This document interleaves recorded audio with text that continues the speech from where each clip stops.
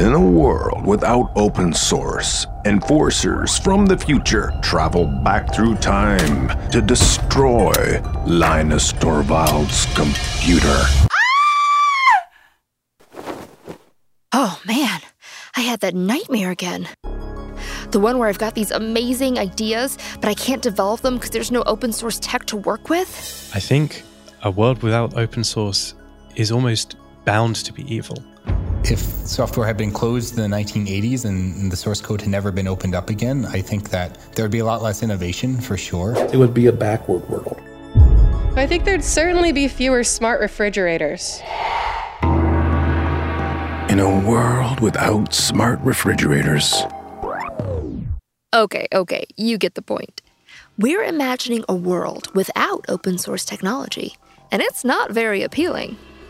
So picture it, your online life managed and taxed by a few megalithic proprietary companies, gatekeepers at every part of the road. For us developers, a world without open source would mean far less freedom and influence. All season long, we've been tracking the role of developers in an open source world. Our work has been evolving and expanding with the growth of the open source tools and techniques that make our work possible. Whether it's the Agile Manifesto, the rise of DevOps, or container orchestration, the power and freedom we've claimed for ourselves is tied to that philosophy of open source. In our season finale, we're taking a step back and looking at how far we've come. As the world goes open source, how true to the original meaning of that term can we remain? And where are we headed next? I'm Saranyat Barak, and this is Command Line Heroes, an original podcast from Red Hat. Episode 7, Days of Future Open. A world without open source is not a world that I would want to live in, nor do I think it is a world that the vast majority of people out there would want to live in. This is Stephen Von Nichols. You might remember him from episodes 1 and 2, when we were talking about the OS wars. He's a contributing editor at CBS Interactive, and he's been following tech since 300 bits per second was a fast modem. You may not be able to name a single open source program other than Linux, but your current life is a life built on open source. Most of us can't really go online without using open source tech. It's in almost every supercomputer on the planet. It's running the Internet of Things. It's in your phone, your web server, your social media, and, oh yeah, it's running the Large Hadron Collider too. And we developers aren't the only ones who figured out the benefits of this stuff. Open source attitudes are now spreading beyond technology to influence other industries like economics, music, science, journalism. What if an architect shared the blueprint for a building in the same way we share code? What if a reporter opened up her files and let anyone scrutinize not just her published article, but her research and interview notes? It shouldn't surprise us. The philosophy that developers have been nurturing for years, the idea that everyone gets to see and comment on the code, copy it, offer fixes, it's actually a pretty fundamental thing, right? It's sharing. Ever since the earliest humans were sharing recipes for meals, we've known that openly sharing sets of instructions, algorithms in other words, has a net benefit for humanity. In some ways, open source technologies are now allowing us to get back to that basic truth. I think that more things being open source kind of facilitates and encourages people to go back and consult primary sources, which is always good. That's Hannah Cushman. She's a developer at DataMade, where they've been trying to make our cities more open. Reams of open data from governments get compiled and made sensible so ordinary citizens can actually use it and take action.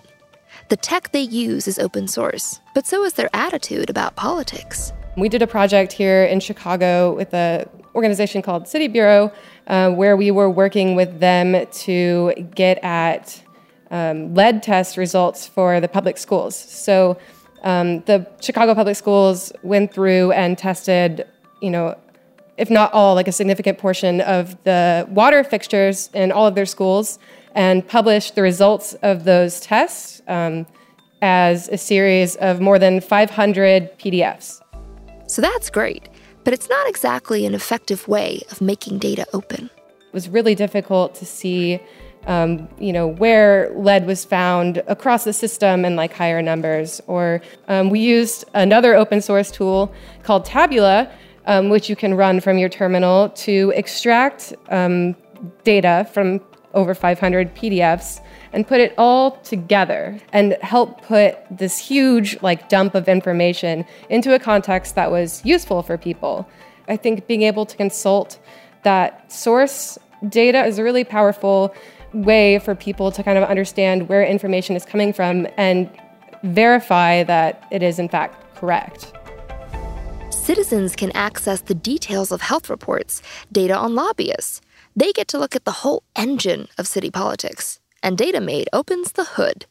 That means the people of Chicago have a better chance at bringing about the changes they want to see. Carol Willing, a research software engineer over at Cal Poly, thinks that this expanding open source attitude is the start of something much larger. Personally, I think that we're going to evolve beyond open source software to open hardware, to open government, to open education, open collaboration, innovation. So I think it's going to continue to evolve. Open source is starting to look more like a law of nature than just some outgrowth of the tech world. People have been charitable and giving of their time freely for thousands of years. So that's nothing new. But what is new about open source and has changed the world profoundly is the ability for groups to work together to build something bigger than what they could build on their own. I love this idea. Taking some very new tech and using it to get back to some very old ideals. But before we get too excited, definitions can get wobbly as more and more folks start calling themselves open source. It starts meaning something that's just free, or something that's crowdsourced, or even just something that's customizable. For example, if I let you choose what kind of sprinkles go on your ice cream, that's not necessarily an open source dessert. But if I show you how to make your own sprinkles, let you improve on my sprinkle recipe, and then give you my blessing if you wanted to share that secret with others, now that's some tasty open source right there. So what was that original definition again? It's pretty simple, but we should keep repeating it. To be truly open source, you need code, or a blueprint, or a recipe. In other words, some kind of raw data that anyone can study, change, and redistribute at will. It's a philosophy that's just starting to revolutionize the world beyond our command lines.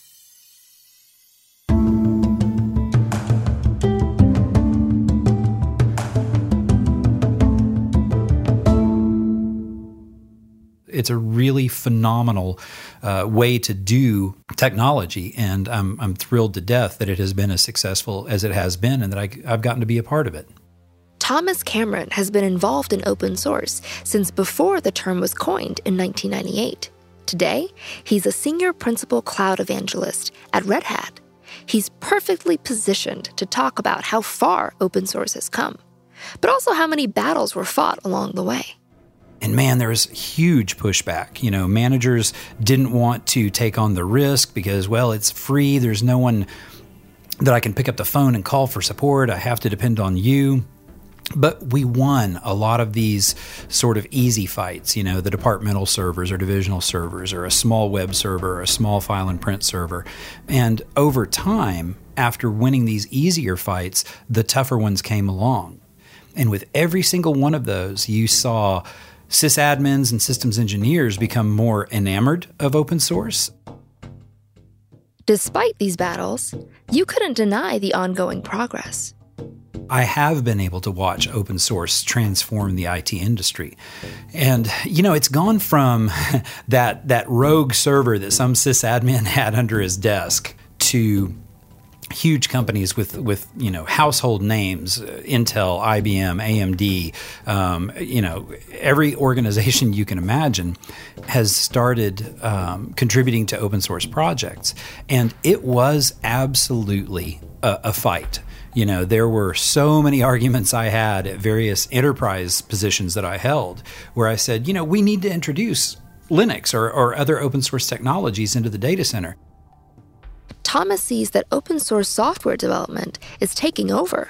But for some people, that's pretty unsettling. We're able to share information and analysis.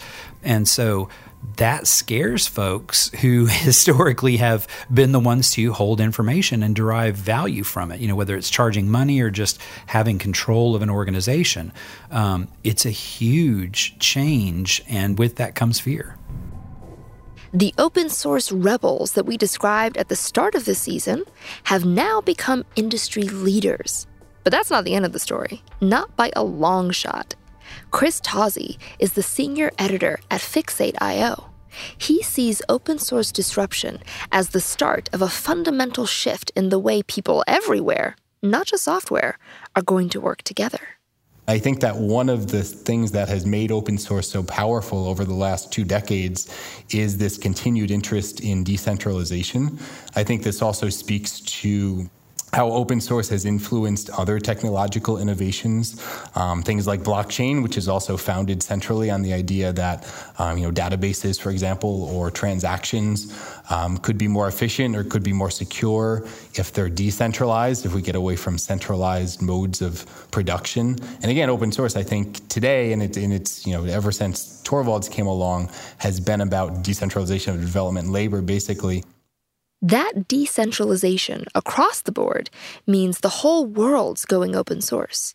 The developers who embody that philosophy, they're the ones who have the best shot at imagining that future. Here's Tristram Oaten. He's a developer based in London, and he's definitely thinking about that long game.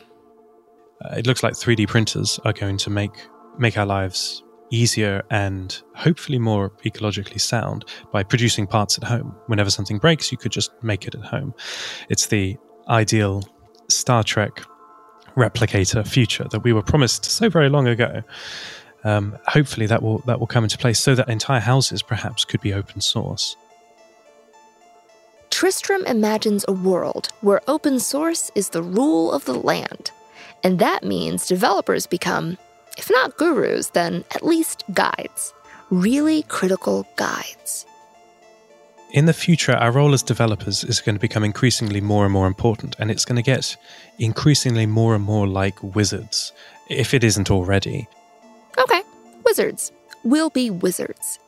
We speak strange languages that make these machines do wonderful things, and we're paid a lot of money to be the court wizard or the company wizard. And when there are devices in everyone's bodies, and when there are devices everywhere that are internet accessible and can be remote controlled, it's going to be very important that we as a group, as a guild, act in best faith. That the medical profession has a charter to do no harm and so forth. I think as developers, we need to collectively decide that we're not going to build the killer robots. We're not going to build spying software into everybody's routers and everybody's hearing aids. We need to assure each other and assure everyone that we're going to work for the greater good and not against humanity. Let's all just promise right now that we won't build killer robots, okay? Okay. And beyond that, I do think Tristram's onto something. In some ways, we developers have seen the future, and that means we've got a chance to help shape it. What are the ethics of open source development going to look like in 10 years? We're in a supremely privileged position, and it's up to us to do the right thing. So, wizards, where are we heading? Can we conjure up a healthy future for open source? I wanted to talk with someone who's done some deep thinking about all this, and I found her. Safia Abdallah is a software engineer who's been making open source contributions to the Interact project. we started imagining what a real, sustainable, broad-reaching open source world could look like. Have a listen. When you think about the future of open source and what that looks like, what are some differences that we might see? Yeah, so I think one of the biggest emerging trends that I'm seeing is a lot of focus on open source sustainability, which is the discussion around how do you keep open source projects that are crucial to the entire tech ecosystem well maintained and well updated throughout their lifetime. And I think there's been a lot of interesting progress in that space. Safia got me thinking, how much better could our work become? How much would change if we could build that sustainable approach she's describing? If corporations were contributing time, code, and resources? So I asked her, how do you see that impacting the actual products we create and the tools that we build? The sad reality is that when you don't have the focus and time and energy and money to build something well for everyone, what you tend to do is just build it well for yourself. Absolutely. And so you build a product that ostracizes a lot of individuals. So I believe that if we discover a more sustainable model for open source, we're actually going to start building software that's accessible to individuals who might be blind or hard of hearing or disabled in other ways. Interesting. Yeah, I really like that. Okay, so when you think about how the principles and processes and the culture and community and all those things you mentioned of open source might be applied to industries outside of technology, outside of software development, what are some fields that you think could really benefit from open source, and where do you think open source might show up next? Oh, that's a really interesting observation. The immediate answer that comes to me is an open source mindset in the science community and open science. And I think the realization is that when you share software in an open fashion, what you're sharing is not the literal lines of code. Well, that is what you're sharing. But the other thing that you're sharing on top of that is knowledge and details about how to do something. So what you're really sharing is knowledge. And that translates really directly to the scientific world, where researchers will spend a lot of time exploring a particular topic and then publish a research paper on it. And I think focusing on an open science initiative that makes sure that researchers are producing work that's accessible to all people, understandable by all people, and shareable and extendable by all people is going to improve society's understanding of science and how far we can push research forward. When I was in college, I did biochemistry research, and I was very much used to this passion for experimenting, for researching, for trying new things, but at the same time still being very protective over your discoveries, because you need to be a published author. Like you need credit. You know, that is a huge, huge part of moving up in academia. So when we're talking about bringing these open source principles of sharing and contributing and putting out, unfinished products out there and hoping other people will fill it in, how do you see those principles possibly colliding in other industries where people might be more protective? Yeah, that's a great question. And I think that touches on a way hairier, bigger problem.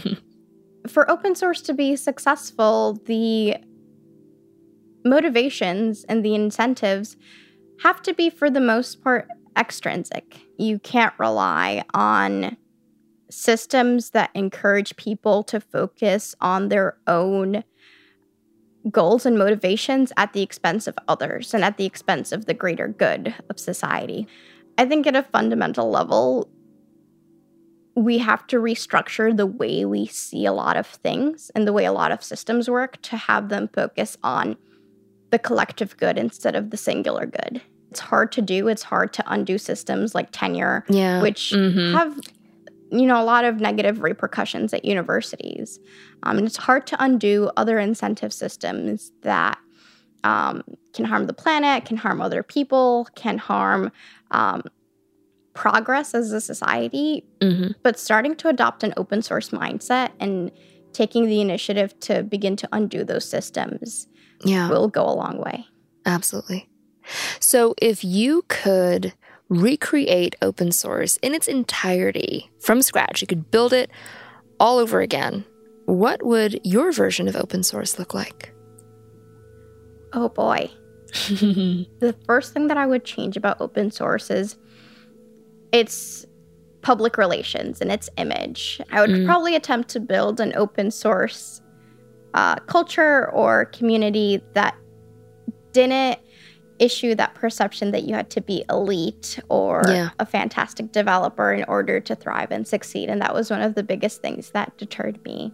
The other big thing I would focus on is open source sustainability and increasing corporate accountability in the health of open source systems. I think one of the things that a lot of people don't realize is that a lot of really popular technology companies and platforms that people use are mostly comprised of open source. Like how many Absolutely. Rails web applications are super profitable and successful now. And I think it's important for us to ensure that those corporations have a stewardship to the open source community and recognize where their value is and contribute it back. Okay, so in Safia's open source, we'll call it SOS.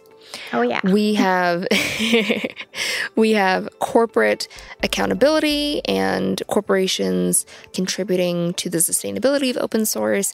We have contributors and maintainers possibly being paid themselves for the work that they do, and generally a more loving and open brand for what open source is. Yeah. Sounds like a great version of open source. I like it. Thank you. Safia Abdallah is a software engineer and a contributor to the Interact project. She's part of a new generation of developers, but even she's coming at it with the expectation of open source by default. So I want to give a shout out to that new army of command line heroes. You all are going to show us the future. You're living it right now. You're going to lead the charge.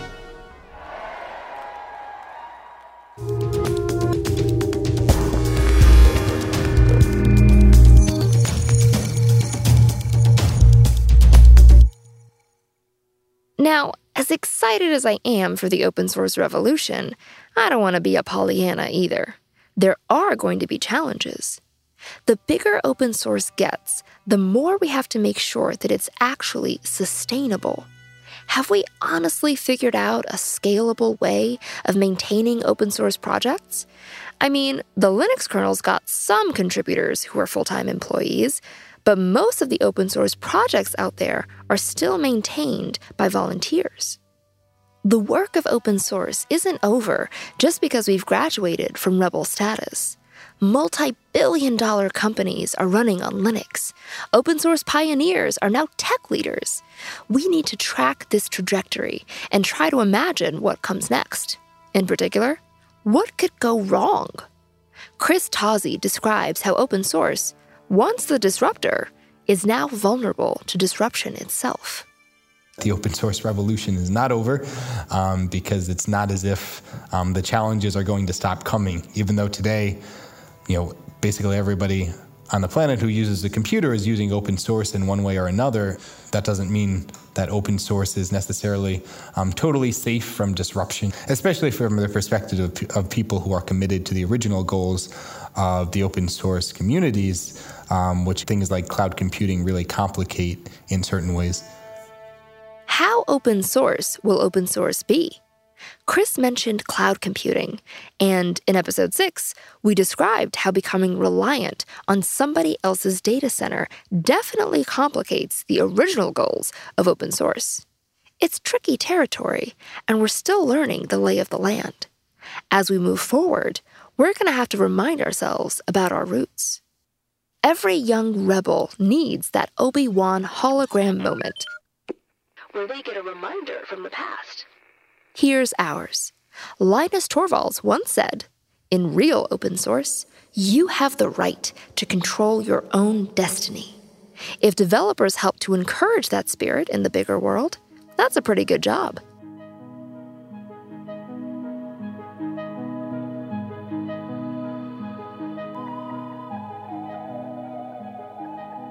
So, this is the final episode of Season 1. Can you believe it? This season just flew by.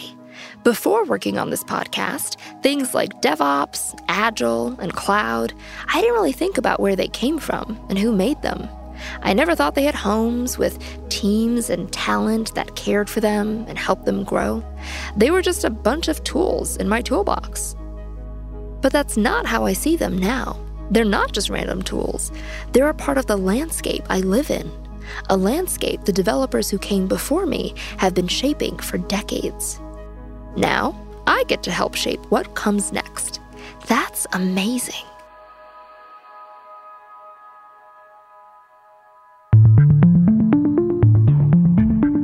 Season 1 may be coming to a close, but good news, we're already working on Season 2. Over these past 7 episodes, we focused on the open source tools and methodologies that brought us to where we are today. Sort of like the 30,000-foot view of how the open source world came to be. In Season 2, we're going to zoom in and focus on the epic struggles of today's command line heroes. We get to tag along each episode and see how developers on the ground are challenging the norm. These are the real-life stories that shape the future of our industry. And while we hunt those stories down, we'd love to hear from you. Tell us, what's your command line story? What epic open source battles have you been waging? Go to redhat.com/commandlineheroes to drop your story. We're listening. While you're there, you might want to check out the lineup for the 2018 Red Hat Summit, happening in San Francisco, May 8th through 10th. 3 days of breakout sessions, hands-on labs, and keynotes, including one from yours truly, all about open source. Hope to see you there. Command Line Heroes is an original podcast from Red Hat. To get all of the episodes from Season 1 delivered to your device for free, and to get notified for the start of Season 2, make sure to subscribe to the show. Just search for Command Line Heroes in Apple Podcasts, Spotify, Google Play, Pocket Cast, Stitcher, CastBox, or however you get your podcasts. I'm Saron Yitbarek. Thanks for listening, and keep on coding.